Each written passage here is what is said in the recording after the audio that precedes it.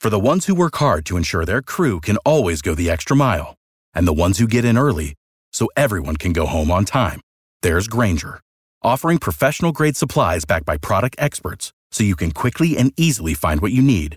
Plus, you can count on access to a committed team ready to go the extra mile for you. Call, click Grainger.com, or just stop by. Grainger, for the ones who get it done.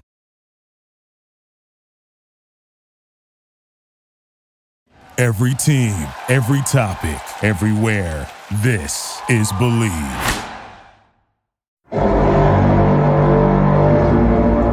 Vikings, come out and play. Wait a minute, let me put some cushion. Breathe with me now.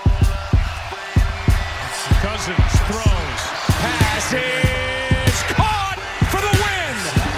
Kyle Rudolph and the Vikings are moving on. You are now listening to the Believe in Vikings podcast with B-Mac and Baker. Welcome to a victorious edition of Believe in Vikings. I am your host, Dustin Baker. I'm here with Bryant McKinney, who won a Super Bowl ring with the Baltimore Ravens, and he played for the Vikings for about a decade. We have the usual squad. Sally's back. She's from Minneapolis. She's with us tonight. She attended the game, and so did Ron. He is from Eden Prairie, and he's going to talk about the Purple tonight. And then a Vikings territory author who joins me in my other podcast, Wesley Johnson. He's joining us tonight. He will be in attendance at the Browns game. So some of you listeners have told me that you enjoy when guests are on the show, and some of you say that, you know what, I'd rather just have the analysis. Well, tonight is one of those analysis shows. It's just the crew going through the win over the Seahawks and then the upcomer against the Browns, which promises to be a tricky festival of gridiron. So we're going to get into all of that amongst the panel. But first, we're going to talk about betonline.ag. We're back and better than ever. All eyes are on the gridiron as teams are back for another football season. As always, BetOnline is your number one spot for all pro and college football action this season. With a new updated site and interface, even more odds, props, and contests, BetOnline continues to be the number one source for everything football. Head to the website or use your mobile device to sign up today and receive your 50% welcome bonus on your first deposit. Don't forget to use the promo code BLEAV to receive your bonus. From football, basketball, boxing, right to your Vegas-style casino games, don't wait to take advantage of all of the amazing offers for the 2021 season. BetOnline is the fastest and easiest way to bet on all your favorite sports. BetOnline, where the games start. Off the schneid, the Vikings won. It felt like it was going to be a carousel game that ended in sorrow, but within like the snap of a fingers, it felt like the Vikings took control and then just kind of suffocated the Seahawks in the second half in a true Zimmer form where they just stopped scoring, and it felt like those teams of yesteryear. We'll see if it carries over, but we have our panel tonight, as I discussed in our introduction, and we're going to go over some themes from the win and some previews from the loss. Our guest tonight is Wes, who writes for Vikings Territory, and he also does the NFL Trend Zone podcast with me. How are you tonight, sir? I'm doing great. How about you guys? We are super. Sally just had a birthday. Happy birthday, Sally. Happy birthday, B-Mac. Happy birthday, Sally. When was yours exactly? Yesterday. Oh, happy belated birthday. Yeah, happy birthday to you too. Thank you. Yeah, everybody, if anybody follows the astrology stuff, everybody's birthday starts on this 5 zone right here. It goes from September until Ron's, which is in November, and that they're all right intermingled. So. But Ron, are you a Scorpio? Yeah. So we have three. We have a Virgo, 3 Libras, and a Scorpio. That's crazy. Mm-hmm. And but I don't think Dustin really is a Libra. Somebody fucked up his birth certificate. Yeah, so evidently I am too even keeled or boring or both. You're a lot more Virgo-esque, to be honest. Yeah. Somebody out there knows what that means, and I hope it's a compliment. Well, Sally, if this means anything, at least I know we're the same year. So whatever year, whatever Chinese year that is, we're the same. So yeah, it's all good. Dustin, it's the greatest compliment you can ever get. It is. Well, yeah, if Wes is one of those, then I bet I'm low-key one of those as well. If Wes is one of those, he is one of those. Yeah. All right. So I'm going to start with you, Wes. I've got a series of questions/topics, and the first one is about as simple as it gets. With 3 weeks in the books, we didn't really get to break down the, for better or worse, the Cardinals game last week because we had Cliff Averill on, who was a fantastic guest, but we didn't get to get into a whole lot of the heartbreak. Through 3 weeks, Wes, is this a good playoff-bound football team, your Vikings? It's too early to determine at this point for me. They have a great opportunity in front of them. They can realistically run off 5 of the next 6 games. They play Cleveland, obviously at home, Detroit. Then they go to Carolina at home for a primetime game against Dallas on Halloween night.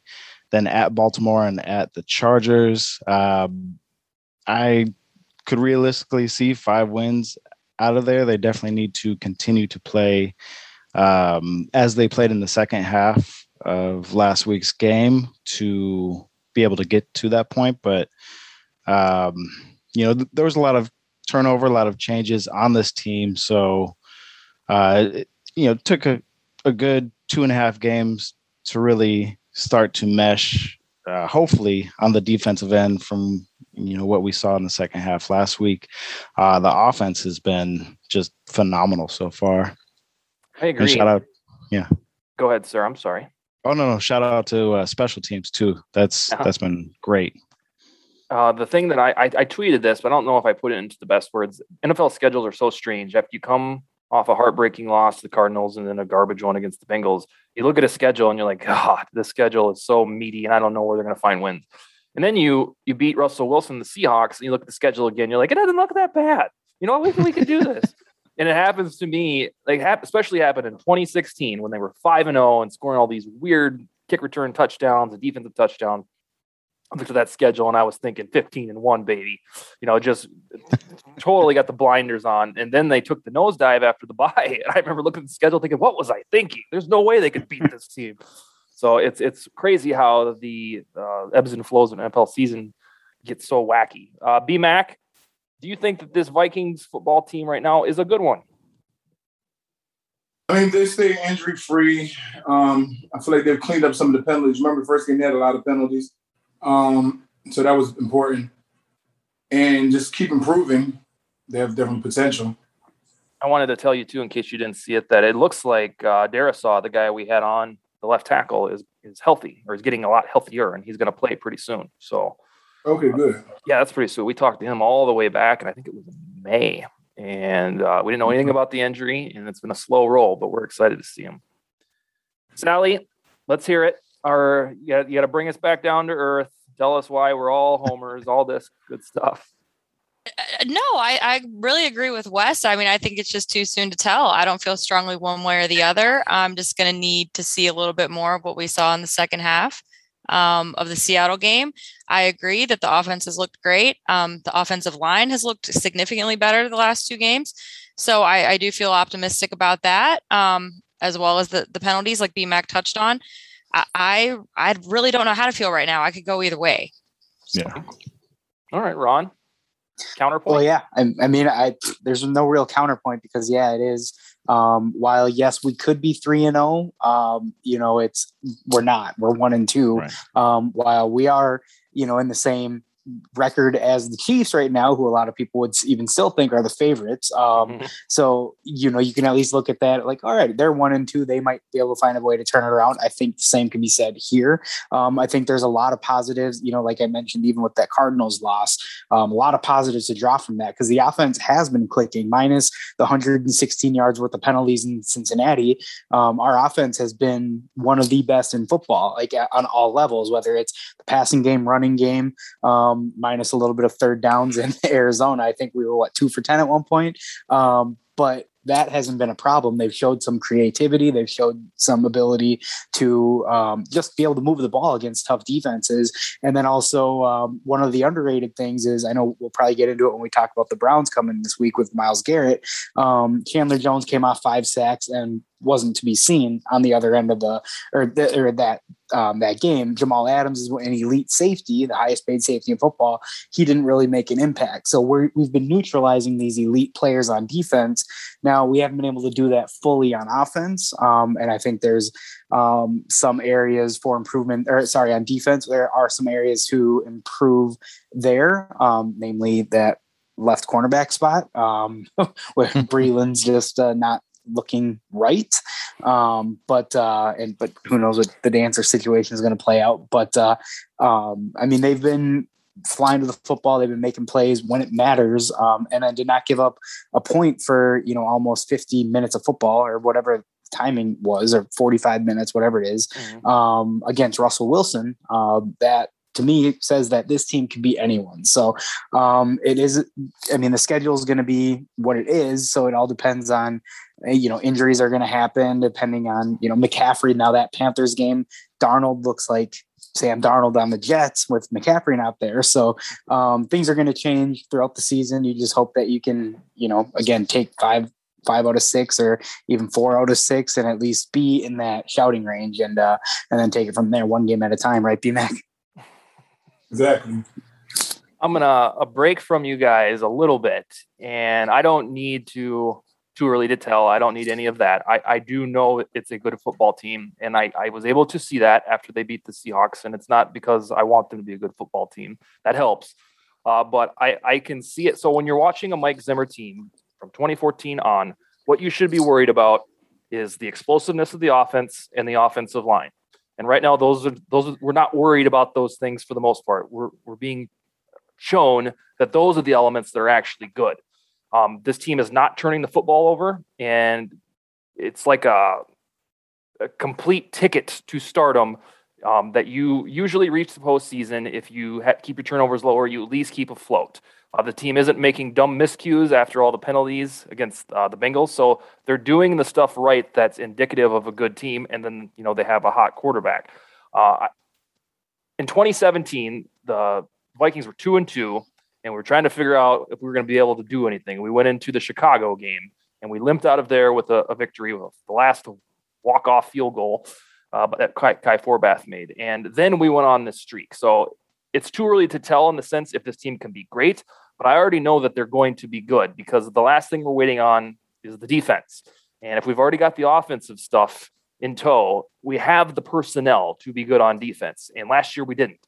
So I'm of the opinion that it will come together. It's taken a little bit longer than we'd like. And if those stupid things that happened in the first 2 weeks didn't happen, then things would feel different. But I'm fairly confident that this is a good team. And I was elated that they didn't roll over and die after 17 when they were down 17-7. That was maddening.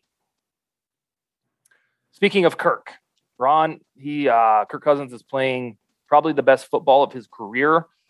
He's got some protection up front. Pro Football Focus calls us the 16th best pass protecting line through 3 games. So what gives here? Are we going to see one of those bad Kirk games that we're good for at least one per year? Has he finally figured it out with this offensive line? What's the deal? It feels like everybody in the world is like, hey, this guy's pretty good. Did you realize that? Yeah, I think ultimately there will be a bad game. Like every quarterback has them. I mean, Aaron Rodgers, week 1, Patrick Mahomes didn't have a very good week this past week. So that will happen. But I think Kirk is showing what he's capable of when he's given the time. Now, I've said before on this, like if he had the ad lib ability or, make things up on the fly like Case Keenum, I think he'd be viewed a lot more in that, not that top tier of quarterbacks, but right there in kind of that second, third tier more consistently because he can make all the throws. He can put up all the numbers. It's just there are flaws to his game that do get exposed, especially on the brighter stages. So, but I think he's showing that when you have the things working right around him, he can be a very good quarterback and he can be the reason that you win games and he won't be the reason that you lose games very often. So, again, 2 games or weeks 1 and week 2, he could have had 2 fourth quarter comebacks on his resume if, Dalvin doesn't put the ball on the ground, even though I don't think he did. And if Joseph makes a field goal and then things, the narrative start to change quite a bit. So, I think again, he is what he is. He's a veteran who's put up good numbers. And hopefully this year we can see more of him elevating a team, like when things do fall apart around him. But that Osborne throw that he made to kind of essentially seal it, where under pressure, that's not a play that he's typically made in the past where he hasn't trusted receivers. So, we'll probably get to it later as well, but with Osborne and his breaking out his ability that he's broken out with, he's having trust in more players, not just Thielen and Jefferson on the outside. So I think, we're going to go as far as the offense takes us right now, just because we have a dynamic offense. So it's good to see that Kirk is helping elevate that unit as a whole. Sally, you like Kirk, but you don't love him, nor are you sold on him as the fix-all. Didn't you see my viral tweet that said I love Kirk Cousins? I think I saw. I didn't realize that it had an adjective "viral" next to it. But yeah. Sorry, what was the question? Don't question birthday me. voodoo.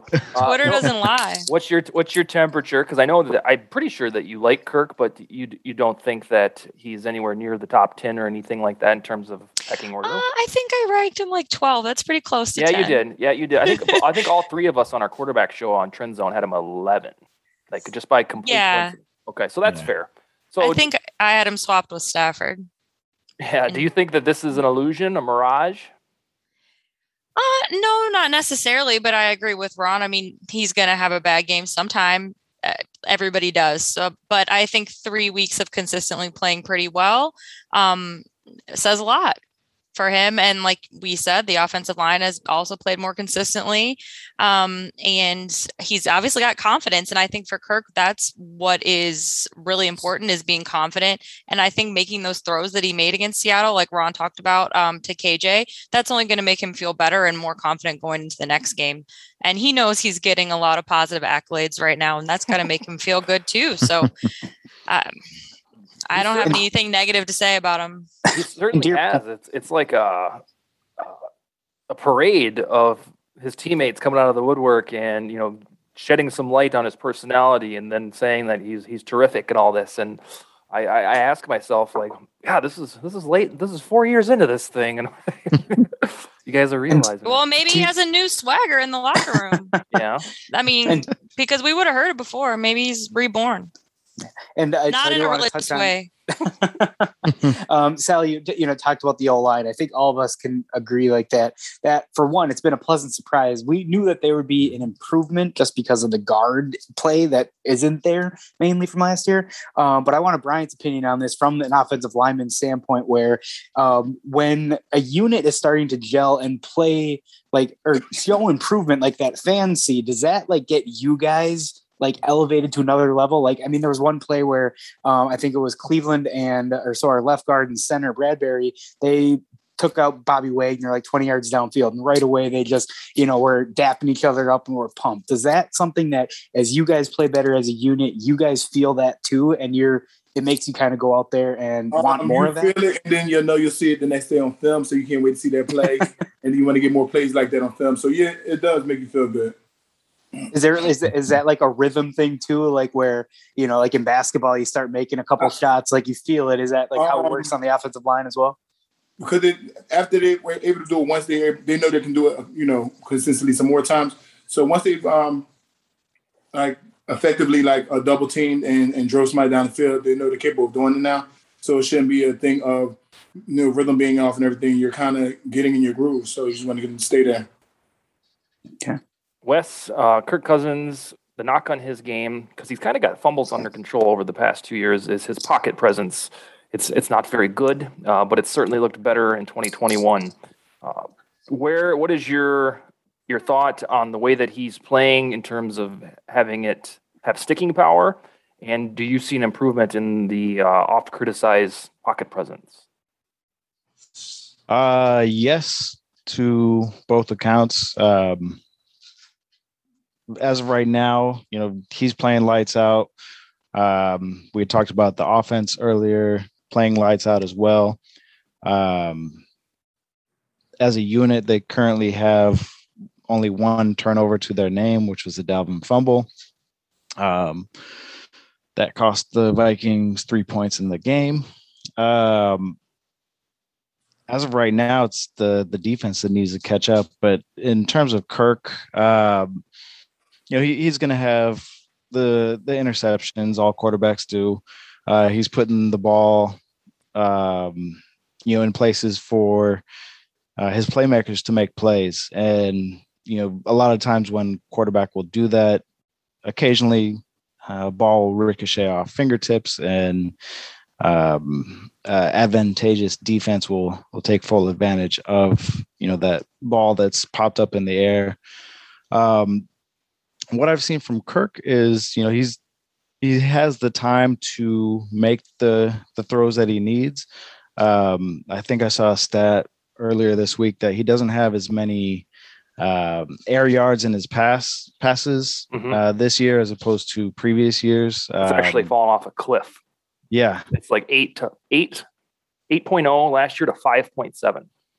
So all of the people that are looking for the aha moment for you with him being a dinker and dunker, this year he's actually being more of a dinker and dunker, but it's working. He's working within the framework of the offense.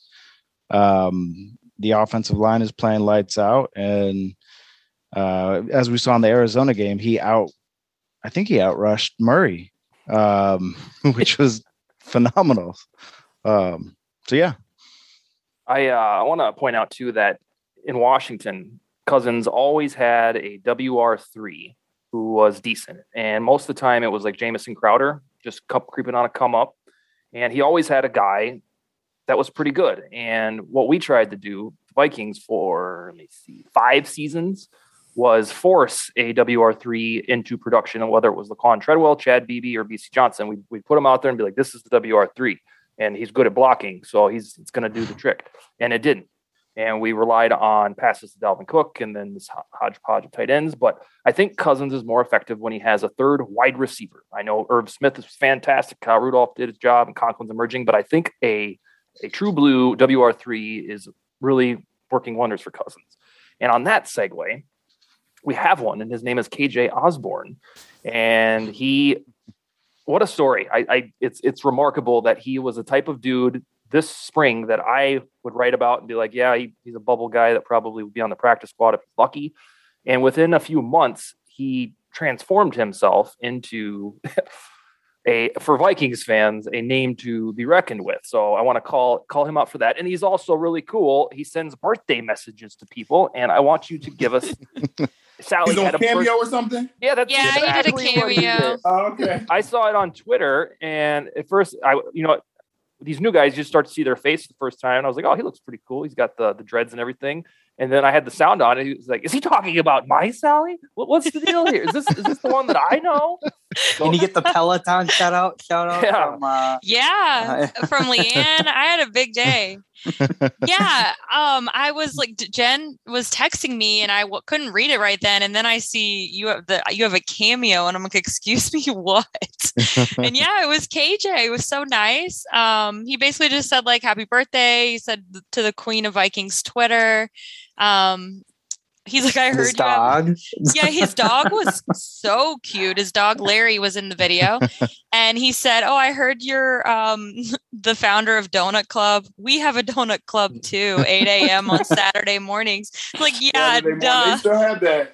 Yes, that's why we do it, is copying them. And so he's like, yeah, we have one. I was like, is he joking? But yeah, he was so sweet, so nice. And you guys are completely right. Like, he was the number one wide receiver until this week, right? Like, he had the most yards. Yeah. And so that's just so unbelievable. And what a great story. And his yards were playmaking yards. Mm-hmm. They were move the sticks, extend the game, make an impact yards. And I swear to Christ, have not seen that. Some will say since Jarius Wright, and he was good, but he wasn't, write it down. Yeah, write it down like in the Rams offense at WR3. He was like the Vikings version of a pretty good WR3. So what we've seen through 3 games of Osborne is like, wow. And he's only 22, 23. So it's really cool. Brian knew B-Mac knew the whole time. What college did Osborne go to, B-Mac? Who? Oh, University of Miami. He just got to stack up on those canes, right, B-Mac? Yeah, right. I even told Bryant and I think it was Sally and Ron in our group text when we scheduled the show and everything. I was like, do we even know that Osborne's from Miami here? Like, we could have had him on a year ago. I don't think they do. Well, I didn't know, but let's have him on. Now me and him are besties, so Yeah, that could be like, he could just be like our fifth host because we got the connection. B-Mac, have you ever Brian, we'll get Brian to send him a cameo, from a UM alum. Have you ever done one of those, Bryant? I have. Okay. You have? They're pretty lucrative, huh? They are. It's quick. It's quick shout out. It's pretty easy. And then you can see the words, you can see everything that's like right there. So when you're recording, you kind of read over the message. Nice. Is it from your experience on doing that? Like, is it more so like from like UM fans or is it like Vikings honestly, fans? It's been more from Viking fans, believe it or not. Really? Well, duh. You're unforgettable. You're a legend. Majority of mine have been from Viking. I'm gonna say UM Viking, but I feel like the Vikings have outweighed the UM fans. They're building you a statue on Lake Minnetonka, I heard. They're breaking ground. It's going to sit in the middle like the Statue of Liberty does. Exactly. They wanted to surprise you with it, but I just spoiled it. So on the anniversary, we can go back out there again and Yeah. Yeah. Exactly. So, you'll be getting lots of cameo requests that week. Sally, we saw Alexander Madison get the start versus the Seahawks, and he was marvelous. And I was telling my wife during the game, and then I had a dude that sat next to me that I never met before, but it was for a game, and Seattle's not a defensive powerhouse. It made Dalvin look like a system running back, and I hate saying that because I'm a Dalvin guy, but do you think that was a byproduct of the Seahawks' ineptitude, or do you really think Madison is an RB1 in the NFL? Well, first of all, I want to mention or talk a little bit about how they got him so involved in the passing game. I thought that made a tremendous difference. And that's something that I feel like in years past, they haven't really focused on enough, is getting the running backs involved in the passing game. So that I feel like opened up a lot too for him. Honestly, and I love Dalvin too, and I know that he's a special back. I'm not taking away from him, but that was one of my criticisms when they did give him the big extension and deal, was because when he was out, Latavius performed, pretty well, right? And I mean, really well, actually, in 2017, 2018 for being, the RB2. And Madison, I feel like we've seen flashes of him where he can also be really well, and he probably would start on a lot of teams. And so, not to take away from Dalvin at all, but I do think Madison is really talented. Yeah, I mean, he's a third-round pick, and that's worthy of starting on a dozen or two NFL teams if you're going to spend. Right, and that's why I've struggled with the Dalvin extension, but it's old news now. But Wes, how much more dynamic is Dalvin than Alexander? I think he has a few more tricks up his sleeve. I know in watching some of the film review from the Seattle game, there were certain things that you could tell that Madison learned from Dalvin. There was one play where he sold the linebacker that he was going to the outside, and just one cut back inside. The linebacker was already out of position, and here we go with the first down. I do think that, maybe the coaching staff moves it from, was it probably an 85-15 split right now to maybe a 70-30 split to get Madison more touches and also to preserve Dalvin for the long run. Obviously having him out last week wasn't ideal. He will be needed, going forward in some of these tougher games. From what we saw with Madison, truth be told, if Dalvin wasn't making the big bucks, we really felt like for the one game that we can get away with doing a committee like Kareem Hunt and Nick Chubb. And we don't do that when Cook is healthy. It's the Cook show. And it felt like if we wanted to do that to preserve his lifespan, that indeed we have this Madison guy who can share the load. And then, by the way, we have the speedster rookie coming back who's faster than all of them combined. And he'll be back on the field here in a week or two. So they've got running back. And I said this all summer, running back is the deepest spot on the roster. And I was super encouraged that Madison got, redemption because he got savaged a lot for the 4th and inches call last year. But he did the part. Ron, am I too high on Madison after one game? No, I don't think you're too high at all on it. If anything, maybe like a little low on Dalvin, because I think there were even a few plays out there that if it was Dalvin, they would have gone for some more yards, because Dalvin does have more speed and a little bit more elusiveness than Madison. Again, not taking anything away from Madison at all, because I think he would be a starter on a lot of teams. And, we're fortunate enough to have the two of them in the backfield. So, and Sally, to your point, I agree. I love the fact that like they were throwing him out wide and running hitch routes with them.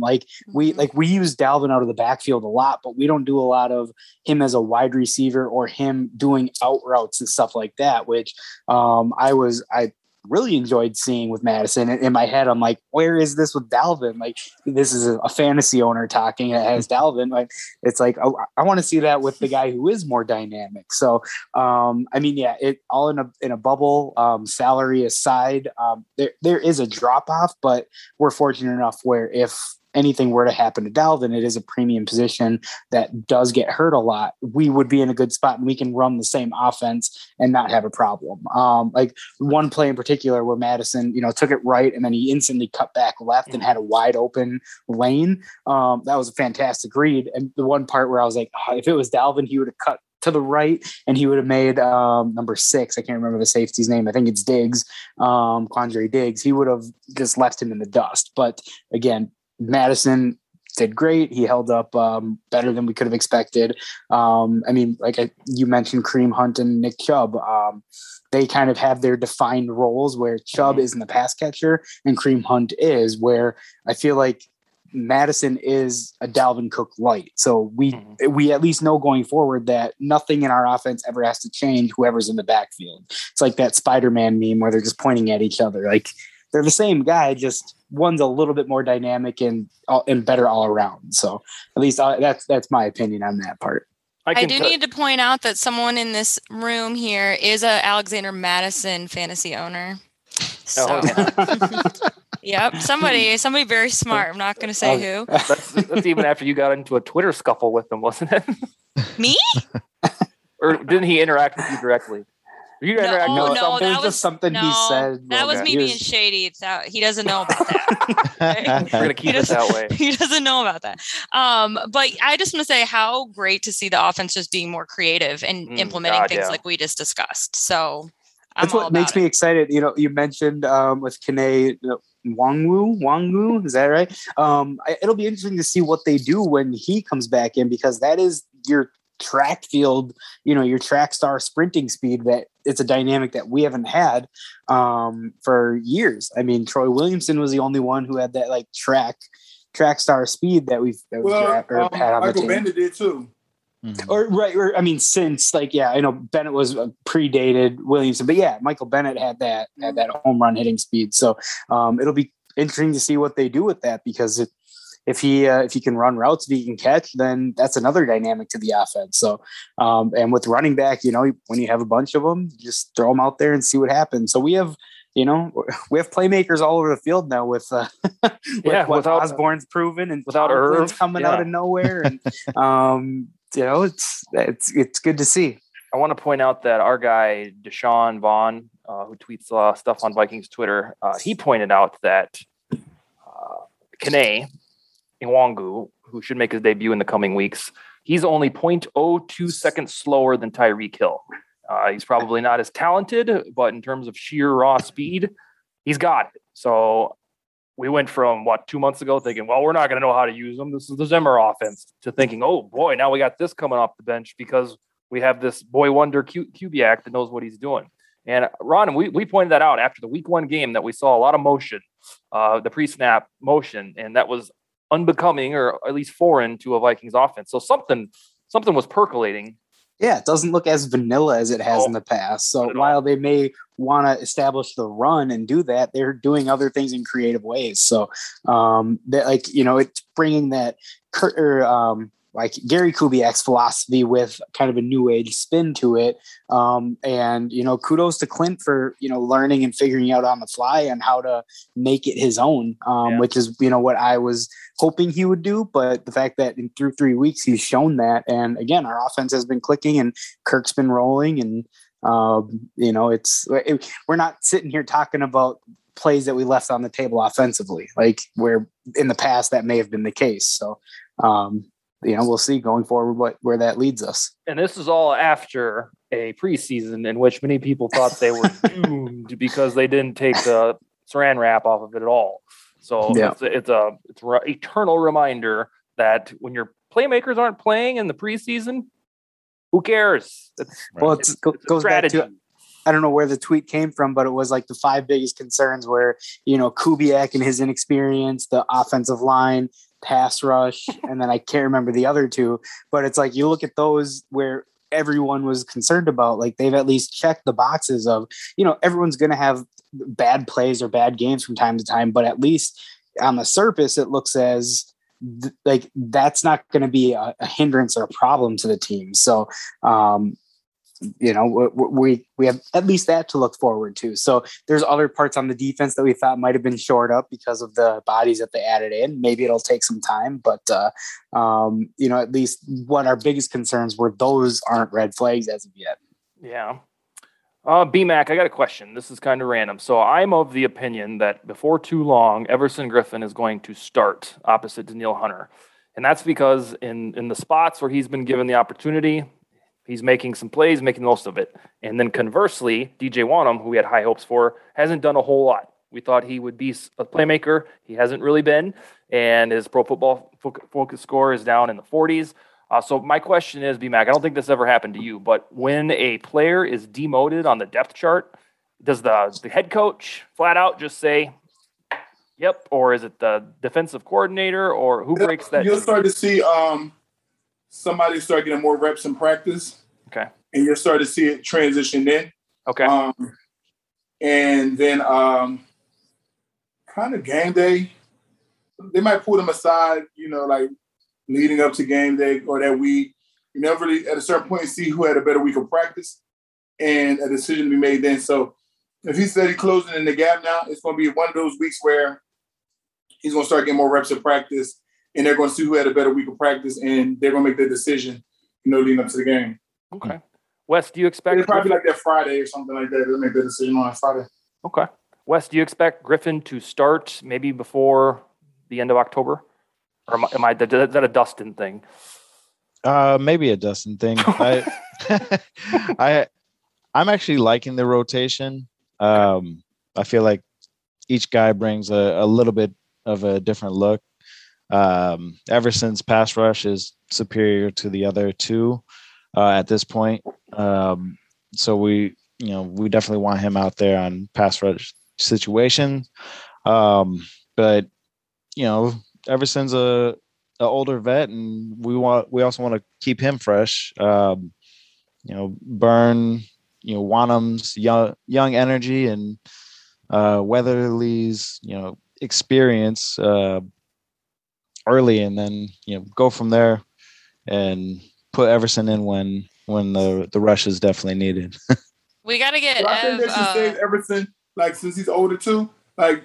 Don't wear him down early too. Still try to keep him fresh a little bit, especially towards the end of the season. You want him to be, fresh and really playing at a high level. So they could, bring him in slowly, but then at a certain point, let him get in and get a rhythm going. Mm-hmm. Bring him in slowly and get him an Uber every day or a car service. By no fault of his own, we recommend that. No fault of his own, but apparently he must be living out in the wilderness, and we got to protect him. Yeah, BMAC, he hit a deer on the way to practice and got a concussion. Oh, for real? Look at his face. It was 2 weeks ago, I think. Was it 2 weeks? Okay. It was the day that Kendricks had a bad hip. We're oh, great, a hip injury. But I don't think he hit the deer. I think he said he swerved to avoid a deer and hit something else. So but he missed the last game, right? Yeah. He was out. So we got to get him a driver. Yeah. Or just schedule your Uber, man. Get an Uber X. Yeah. Uber Black. No. Griffen missed the Cardinals game, and then he had he played against the Seahawks. Yeah. Oh, yeah. Sally, of course I remember. Well, yeah, you were there. Yeah, duh. You were tailgating. Yeah, I know. Yeah, where were you? I was driving. No, we saw you were out to eat, but you'll be there this week, right? I will be at the stadium at about 11 a.m., which means I'm walking up to my seat. You can't get there 10 minutes early to come say hi to your friends. I get up at about 5:45 a.m. and I get home at 8:45 p.m. And that's like with stopping at Chipotle or Devani's after the game is my one stop. Mm-hmm. So what you should be working on is for me to move up there. And then that's when. Sir, it's saying hello. It's not much of a commitment. I mean, you want me to make you commit to moving your entire household. I'm asking for a hello. A wave even. Yeah. You can wave from across the light rail tracks. Okay. Well, that's. I'm sure Bryant knows a realtor. So, I mean, there you go, Dustin. Good Lord. Yeah. Give Bryant that referral code.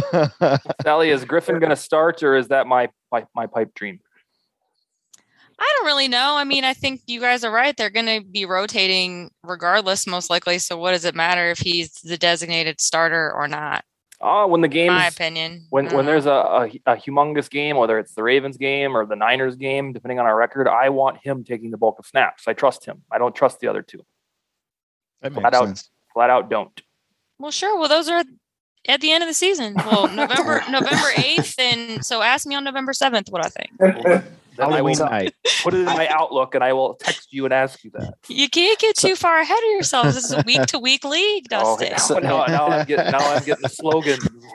So I honestly don't ever see him being like the leading snap getter at that position, but he will be in on any play that matters. Yes. So he won't be in on probably 1st and 10, but any big third down, any big play or where they need a momentum shifts, I think he'll be in. But I think if you can limit him to that kind of 25 to 35 snaps, so probably about like half the game depending, I think that's where you'll get the best out of him.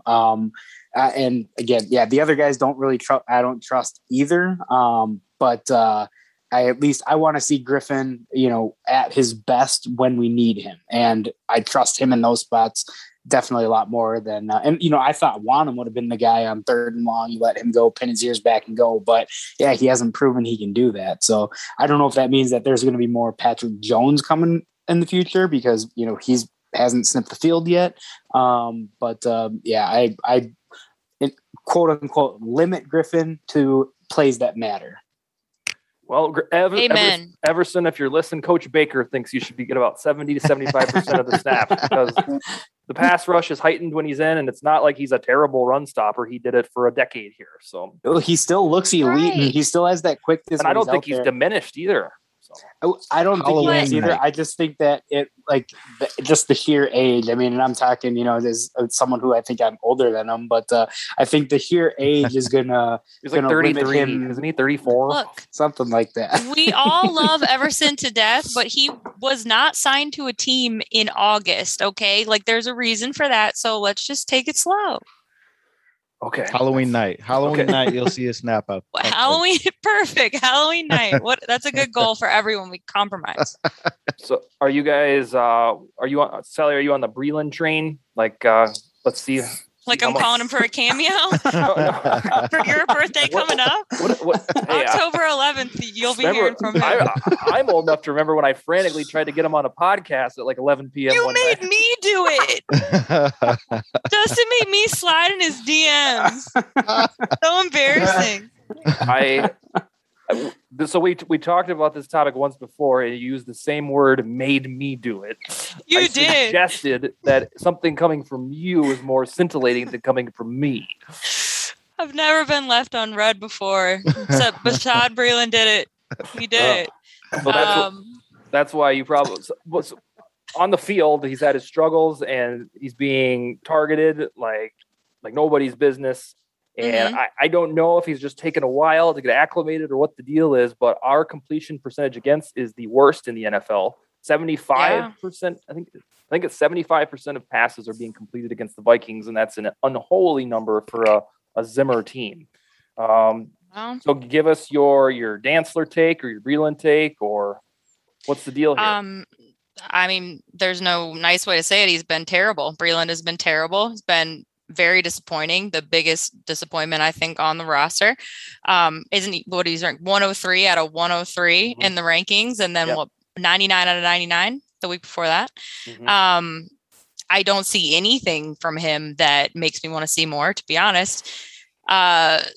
And it's really a mystery to me what's going on with Dantzler. I know that there's, Zimmer's made the comments about he has to play special teams, and then there were the tweet and deletes. To me, like, I don't know if Zim's trying to teach him some sort of lesson, but I mean, isn't your defense more important than teaching the guy a lesson? Like, I don't know. I would love to know what's going on there. Well, yeah, he seems to really be in his Friday Night Lights mode where, he's trying to teach the young kid how to be a man more so than winning football games. It's strange because.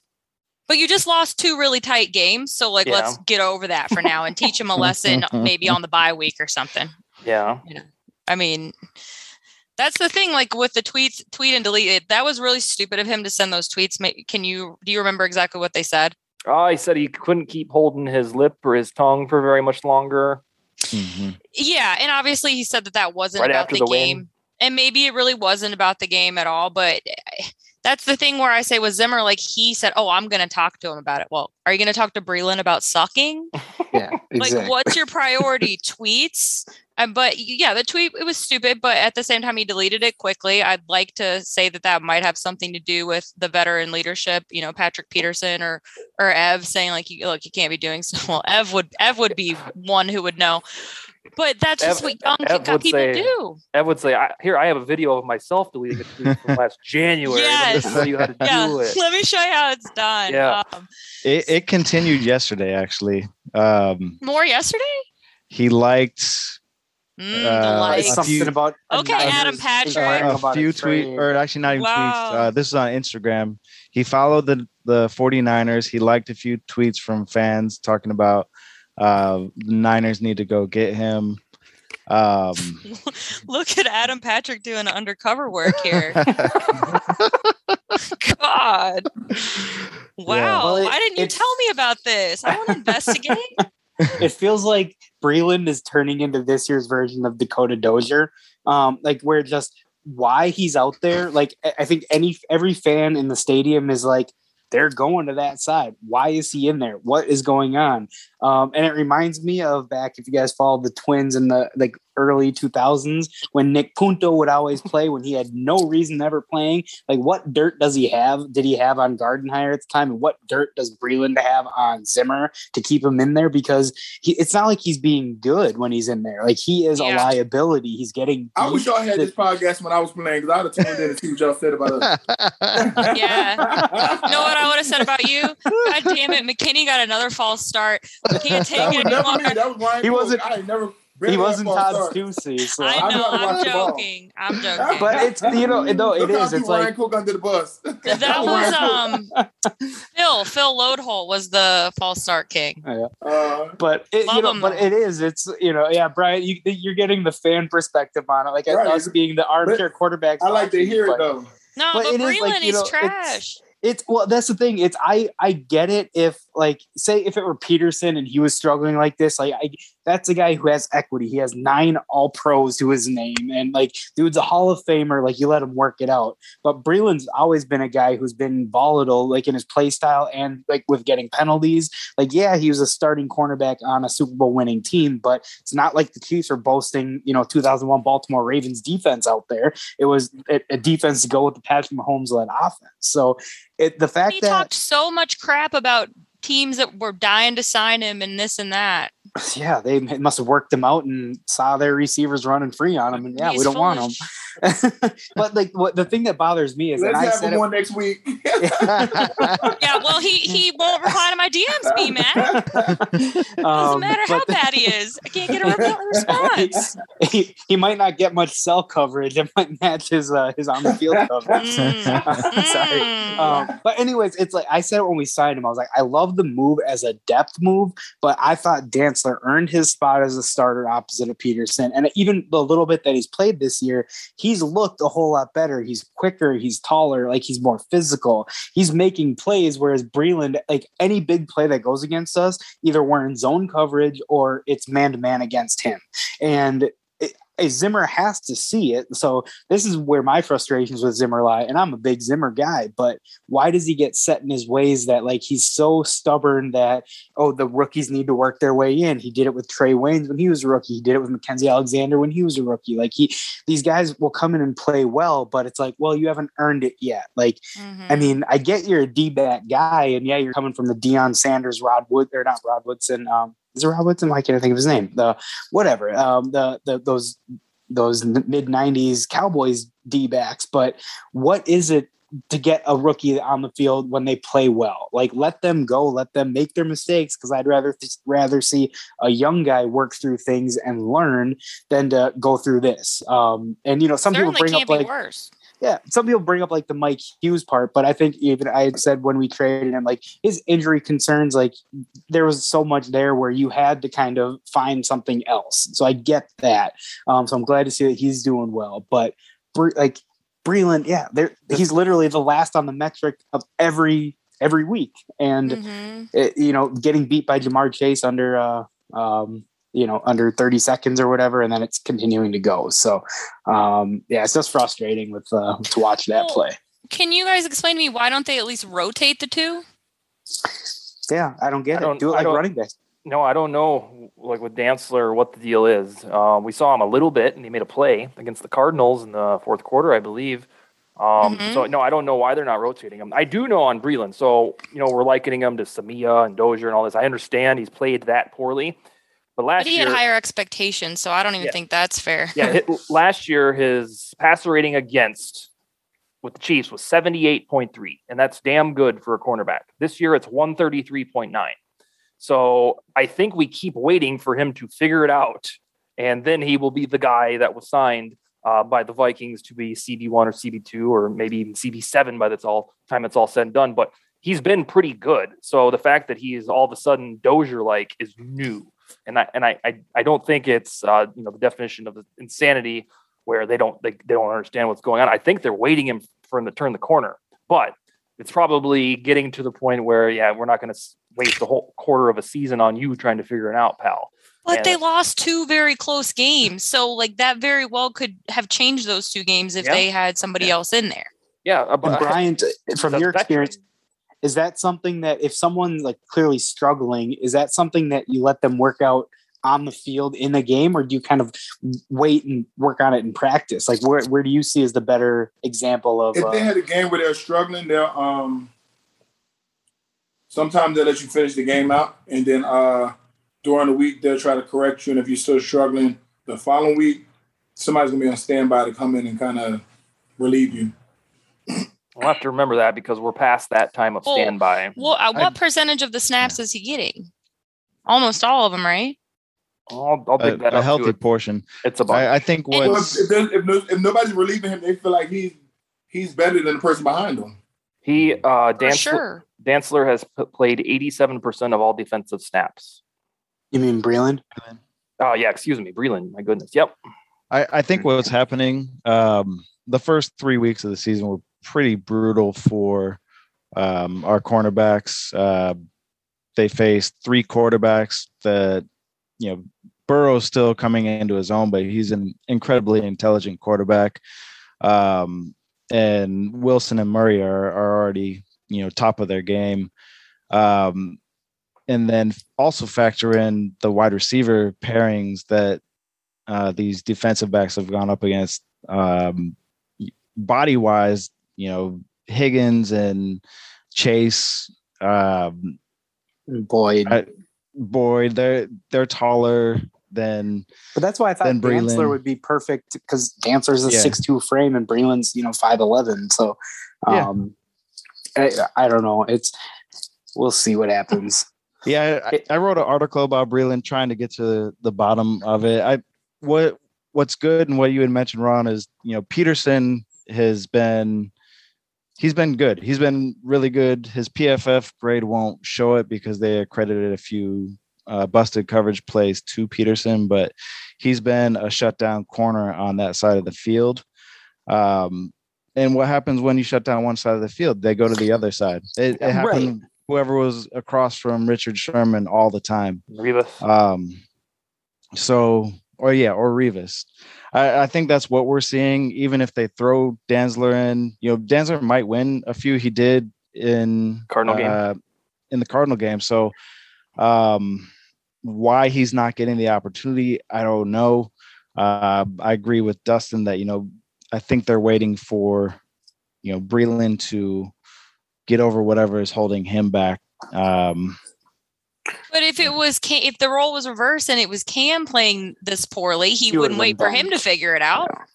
Yeah, because that would be considered growing pains and he's not quite ready. But Breland, there's a documented 6-year sample size of. I'm not saying Cam should take over altogether, but like, no, I'm with you. Up. Maybe I've been too ambiguous. I am fully supportive of Dantzler taking the snaps. I'm just trying to explain why I think he's the other dude. Breland is still getting. Well, this week it's Donovan Peoples-Jones as the number 2 wide receiver. So if Donovan this is what they're waiting for, goes up, maybe that's what it is. Get the wide receiver 2 for the Browns, and then face the Lions to let Dantzler cut his teeth. But we'll see. It's and again, I didn't mean to compare him to Dozier as how bad he is. I'm just saying he's this year's Dozier, where everyone is looking at it like dumping on him. Last year was, can he play guard? Now it's like, can he play corner? At least that's what I'm thinking. So, it's Zimmer knows way more than me, so I'm not questioning that. But when you have 60,000 fans all seeing the game the same way, like they're going to the right side of the field because that's where Breland is. Yeah. On that, former defensive back Chris Cook, he tweeted out today. The one thing about Vikings fans is when you play poorly, they'll let you know. He said that's why he had to stay off of Twitter for like 6 or 7 years. And that's a lie. He has not been off of Twitter, for one. I saw that. Sir, you haven't been off of Twitter. Okay. All right. I haven't been off of Twitter. I told that story about him in my DMs, right? Asking me to buy him something. Did I tell that story? Yes. Yep. That was when he was in the league. That was an early summer gem from Sally. Yeah, he hasn't been off of Twitter, but he did say that. He was looking for some lettuce for a sandwich. Wes, you have a pretty darn good reputation on our other show for predictions and takes, and I wanted to point that out. So with about 2 or 3 minutes left, give us some either Vikings or NFL predictions, takes, prognostication. First thing I want to cover, though, what did I advise you to spend on T. Higgins of your free agent budget? Somebody spent more. I spent $81. Someone spent all of it. I told you to spend $100 on it. You spent $61, Dustin. 61? Listen to me. I didn't know you guys could see that. You have to change the league setting. He's going through your bank account. You better change the PIN number. I'm pocket checking you here. So bold predictions. I think the Lions get their first win of the year this week in Chicago. Sally and I's preseason prediction is looking pretty good. The Steelers are cooked. Dustin. Here's a hot take. What do you think about that? The loser of Seattle, San Francisco this weekend will miss the playoffs. That division is too tough. The loser of it is going to fall too far behind. Here is an interesting stat, the end of which concerns one of Bryant's former coaches. So, Bryant, let me know if you know which coach I'm talking about here. So Jacoby Myers, the Patriots wide receiver, is the only wide receiver in NFL history with 52 plus career catches or more, and has 0 touchdowns. Myers has 104 catches in his career. He's one of 2 players with 150 plus targets and 0 touchdowns. Do you know who that other player is, Bryant? And it was a coach? He was a former coach, not directly of you, but on the Vikings. No. Eric Bieniemy. Oh, I don't know why I was thinking. He had that many targets in his career? Yeah. As a running back? I didn't think he had that long of a career in the NFL. Yeah. We'll have to remember that for when he's head coach of the Vikings. There we go. Yeah. Anything else, Wes? Justin Fields will only start if Dalton cannot for the rest of the season. Sally's golden boy. He's having a rough go. Golden boy? Oh, here we go. It's one game, and he's not my golden boy. A, he is, and then B, yeah, it was his maiden voyage. He threw for a yard. Yeah, I know. It's pretty sad. But guess what? He was playing the Browns, so. Oh, yeah. Maybe I'm just joking. I'm totally joking, but I am really upset that we didn't talk about the Browns because that's the only reason I'm here. Oh. Maybe that's why we didn't. Yeah, I'm we didn't need to hear any good stomping things around about the him set this week. So yeah, Diva. Save that for the Sports in the City podcast that the Browns take. So that's all I talked about this morning. Anything else from anybody before we hop off for the week? No, just that the three of us will all be together, and you'll be, I don't know, lollygagging around the parking lot, sightseeing. Yeah, okay. BMAC, what game are you going to? Did you figure it out? It's going to be in November and December. Okay. So one's going to be the Steelers game, and a Thursday night, huh? Yeah. BMAC, I'm gonna need you to do something though before you get. If you really are coming here, you need to call Mayor Fry. You need to call the owners of all your establishments, and you need to tell them that we need to stay open past 10 o'clock on Thursday nights because we have to party. Oh, everything closes like around 10 o'clock? They're shutting everything down because I went out on Sunday and everything closed at 9. I almost had a mental breakdown. Oh, for real? Yeah. I should have told you that. Now you're not going to come. He's reconsidering his plans. Friday and Saturday is fine. Season is when Friday and Saturday is fine. Just the other days. Yeah. Anyways, okay. I didn't mean to get off topic. No, that's all right. Next week we have Aaron Rupert he was the associate editor of Vox. He is a political personality and writer, and he was editor of Vox, and he is a Viking fan. And so he's going to join us. He'll be our, I think, first non-sports guest. He's obviously here to talk about the Vikings, but he listens to a lot of Vikings podcasts. So I invited him on, and he said, sure. So he will be our guest next week. Hopefully, we'll be talking about the 2-2 Vikings, because when the Vikings get to 2-2, they go to the postseason under Zimmer. It's a very strange set that was dug up by your guy, Sally, Adam Patrick. Okay, 2 shout outs for him today. Yep. But I just wanted to also say, nobody forget that it's Kevin Williams' induction to the Ring of Honor. Absolutely. So congratulations, Kevin. And that'll be at halftime. Yeah. So don't go to the bathroom. All right, that's all we got. And Skol Vikings. Okay. Skol.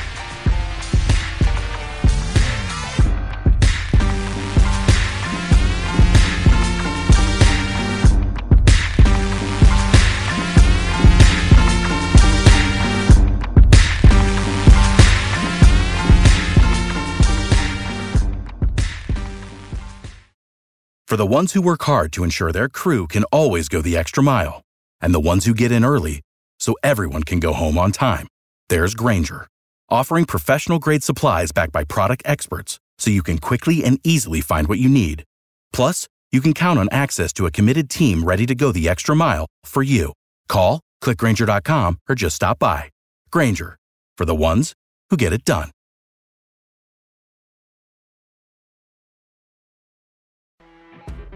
You know when you're listening to a true crime story that has an unbelievable plot twist that makes you stop in your tracks? That's what our podcast, People Are the Worst, brings you with each episode. I'm Rachel. And I'm Rebecca. We're identical twins who love true crime cases that make you say, didn't see that coming, and we hate the people responsible for them. Listen to People Are the Worst now on Apple, Spotify, or wherever you get your podcasts.